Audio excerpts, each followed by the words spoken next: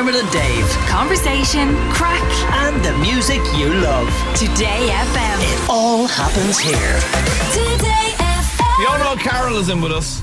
Hi. You'll know her as Maria Brown from Mrs. Brown's Boys. But actually, we go way back, Fiona. You and I, because my wife, Yes. who was then my girlfriend, was in the live Mrs. Brown's Boys show in Glasgow and Liverpool That's right. in 2000, I think it was. Oh God, you're better with years Yeah, than I me. think it was 2000. Was it? And then you and I had worked together already doing music. That's right. Yeah, in your 'cause- bedroom. In my bedroom. So years ago, I was a music producer before I worked in radio.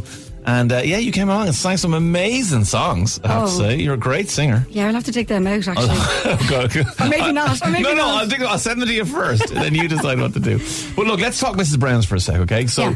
this is literally phenomenon after phenomenon. Like, here we go. I'm talking about 23 years ago.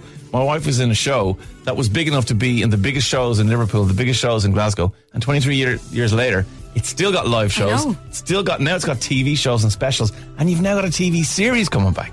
Yeah, I know. Well, look, if it works, and we'll keep going until people don't like it anymore. And at the moment, people are still enjoying it. So, Yeah. and we enjoy it. You know, do. And I'm sure Tracy will even tell you. Back in the day when we returned, like we had some crack. She always says that. She says it was the most fun she ever had acting was Oh. in that. And it was just a bunch of friends Yeah. having the crack. And sure, especially with the live stuff, the more you corpse, the more you laugh, the more you have fun poked at you, the better that show is going to Yeah, be. I mean that was the whole point of it as well, was to include the audience, which is why we break the fourth wall, because you were including them in that business, and it was almost like, I suppose Mrs. Brown's house, and then all of a sudden this audience is there, and it's like everybody's sitting around a dinner table, having the crack. And that has even transferred to the TV and to the films and everything. There's a constant fourth wall breaking, which is so great.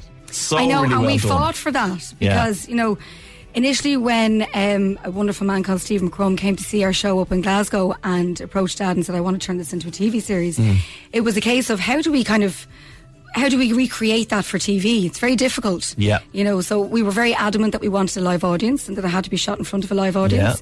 But also for TV, you have to hit certain points at certain times, and because the cameramen are there and it's multi-camera, which is very, very difficult. Yeah. And if you go off script and you start doing things, they get all confused, and it doesn't transfer well to TV because they're missing shots and missing stuff. So your discipline changes slightly then from that point of view. Yeah, Right. yeah. Okay. And then of course in theatre, as an actor, you are bigger, and and I had an awful time Toning it down. Well, toning it down for one, but also I kept, sitting sideways on the chair facing the audience, and the director's going, "What are you doing?" Of course, What are you doing? because your stage theatre will tell you that's what you need to do. Yeah, you would always present yourself to the audience, and all of your movements would be that, a certain way, and so it is a completely different medium. But at the same time, I think we did quite well in recreating that, and like that, instead of it being in a theatre, we are now in people's homes. Yeah.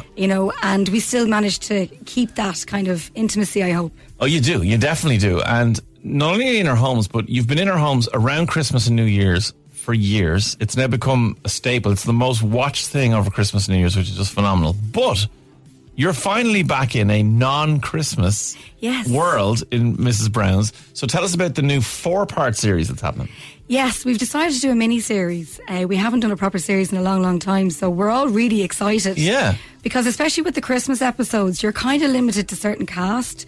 It'd be core cast, and like you're limited to that kind of Christmas theme. Of course. So every year when your dad Brendan goes to write it, he has to write it with the Christmas kind of, I suppose, I don't mean the cloud over, but like that's the kind of thing that informs the writing. Yeah. Whereas this now frees him up to do whatever he wants. Yeah, I mean, even at Christmas, there's some elements that were like last Christmas, there would have been themes that are not necessarily Christmassy, but you kind of bring that Christmas vibe into it. Yeah. But this time round, so we've got Agnes and Winnie go speed dating, which I cannot wait. That's a guaranteed winner. Yeah. And we've also got a new character. I know. Who is it? Yeah, Agnes has a new neighbour, and I'm not sure of her character name actually, because I haven't seen any scripts yet. Sorry, before you tell us who that is it true that you don't get the scripts until right before table reads? Literally, yeah. Literally, like the day of, the day before? Dad is very, very, very strict on that. Nobody gets to see a script. Okay. He doesn't like to be influenced. And when it's done, it's done. So he knows himself as an artist this is finished, I've done it now, and then everyone can have it, but not until that point. Yeah, I think every artist can relate to that. You know, sometimes when you're working on a piece, unless you know when to stop, you can nearly overwork it. Yeah, that's and fair. it becomes something then too complicated and too complex, and you start to overthink it, and then you kind of move away from what it was you were originally trying to do. So when it's done, and then when we get into the room, that's when we get to play around. Oh, of course, so you can do a little bit of your interpretation of it, then a little bit of improv, and then make someone laugh, and then your dad might scribble something down. It's a little bit different. Because we're all working together for so long and we're all family, you know, it's very hard not to mess. You know, and then sometimes, you know, we mess. I've been in a room with your family. I know exactly what you're talking about. Yeah. But okay, so you haven't seen the script, so you don't know the new person's character's name, but you do know who the new person is, and you will tell us. I know, it's June Rogers. June Rogers! I know. No way! I'm so excited. June's been around for ages in the whole theatre scene. Oh, and she does comedy so well. Yeah. Like, she's going to be fab. I can't so wait. she's Mrs. Brown's new neighbour. Yes. Amazing. Yes. And do we know even roughly when we're going to see this? Well, we haven't been scheduled yet by the BBC, so we're not too sure. But I would say, I'm going to guess around June, July. That's my guess, but don't hold me to it. Well, so if I was you, I would stay tuned to June, social July. media. So social media, well, you find out all the information you need there. Exactly. Well, look, and you're going back on stage as well, so June, July, maybe TV, but August, November is your live time. Like, you're doing we're back all on that tour. again back in the UK? Yeah, we're doing, I think, 43 nights in the UK between August and November, and in between then, in October, we're going to be filming the 2 Christmas specials. It's a little bit of a busy time then. I know. June to November, you won't be answering your phone. I can absolutely assure you. Dermot and Dave. Playing the music you love. Today FM. Talk about Hell Week for a sec, because this TV show, you didn't win Hell Week, right? No. But you were dragged from Hell Week. It was one of the most incredible things I've seen in a long time on TV. This show, I think, is amazing. I absolutely love it. Yeah. And particularly when you see people that you know perform in ways you just had no idea of the strength that they had. And you really blew my mind on this show. And a lot of people felt that way, I think. Like, you were taken off it for your own well-being, but you were not leaving. No. And I think, do you know what's funny? I think we all have that in us. And I know I didn't win Hell Week, but I feel like I won. Yeah. Because I took an awful lot from it. And I was one of those few kind of crazy people who actually asked to do it. As opposed to were asked. Yeah. I actually volunteered, and because it was just something that I felt I needed to do for myself. I suppose, look, you know, COVID came, and you know, my separation, and there was a lot of transitions happening in my life at the time. I'd moved house, and not working for so long, and you kind of go into that kind of, who am I, where am I, what am I doing, all that, and I kind of lost touch with that kind of inner fight, and you know, and then Hell Week, and I was like, you know what, I feel like I need this. You had to do it, yeah. Yeah, and when you're put in those situations where you're constantly in that fight or flight mode, you know, you actually wonder, would I be able to fight? Yeah. Do I have that in me? And now I know I do. Yes, you absolutely do. And having done it, have you found that it's kind of informed your life now, other than knowing that you have this deep well of strength? But other than that, like, have you found yourself kind of looking back on those things and going, no, that's a situation now where I've accessed that? Yeah, it's weird. I mean, when I left Hell Week, it's really strange because you're in this environment, you're completely immersed. Yeah. And it's amazing how much you build a bond with everyone in there so quickly. So I have a better understanding and awareness now of people in the military and what it takes to get through that. And my God, hats off. It's incredible. Unbelievable, yeah. Unbelievable. But also that's kind of difficult when you come away from that. Like, for weeks I was walking around lost. Right. You know, like, I almost had lost my purpose and couldn't tell anybody what I'd just done or what I'd been through.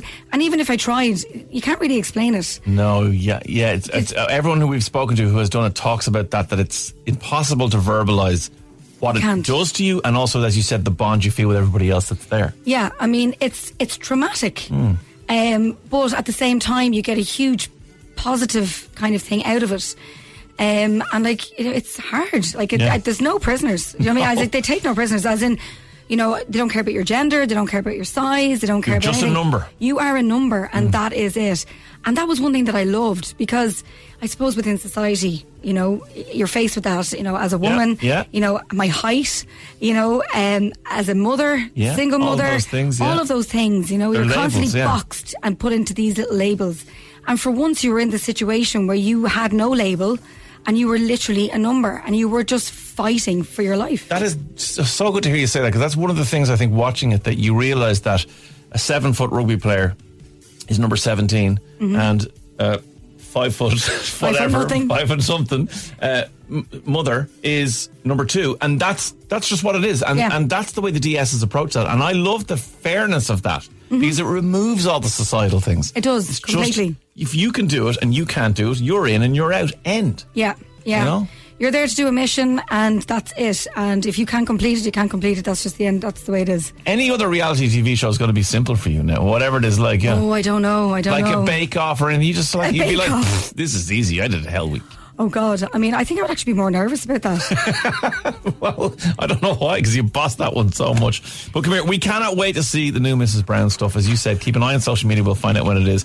Sometime in the summertime, we'll have this 4-part mini-series on RTE and BBC. Fiona O'Carroll, it's a pleasure to see you. Thanks so much for coming in. Thank you so much. It's so good to see you again. It's been so long. It has been. The last time we saw each other was at Metallica. Metallica's, right. Back in Slane. It's like we saw each other in the crowd. It was like, yay! Dermot and Dave. Weekdays from 9 a.m. Today.